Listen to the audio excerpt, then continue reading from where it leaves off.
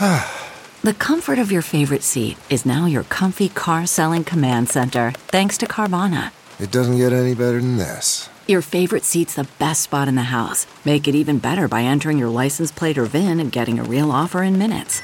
There really is no place like home. And speaking of home, Carvana will pick up your car from yours after you finalize your offer. Visit Carvana.com or download the app and sell your car from your comfy place.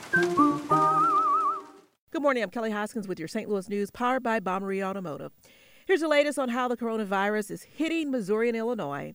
In Illinois, the number of cases statewide is nearing 20,000 with 677 deaths. Right now, nearly 9 out of every 10 cases in Illinois are in the county surrounding Chicago. Missouri has now topped 100 deaths amongst its 4,000 plus cases.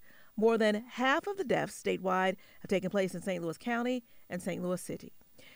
And Frontier Health Rehabilitation Center in St. Charles reporting 2 more residents have died, bringing the total there to 8 deaths, with 58 residents testing positive.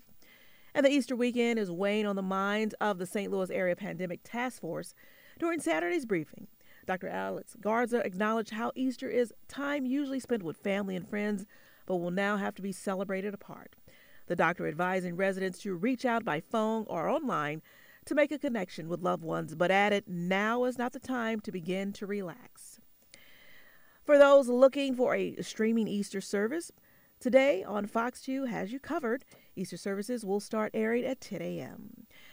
And from the Fox 2 Weather Center, rain and storm chances increase in the morning Sunday with an on and off scattered activity all day. Through the day, with scattered showers, we may see isolated and storms with potentially of large hail and damaging winds. Behind the scattered rain Sunday, clouds will break up Monday. From the Fox 2 Newsroom in St. Louis, I'm Kelly Hoskins. Happy Easter.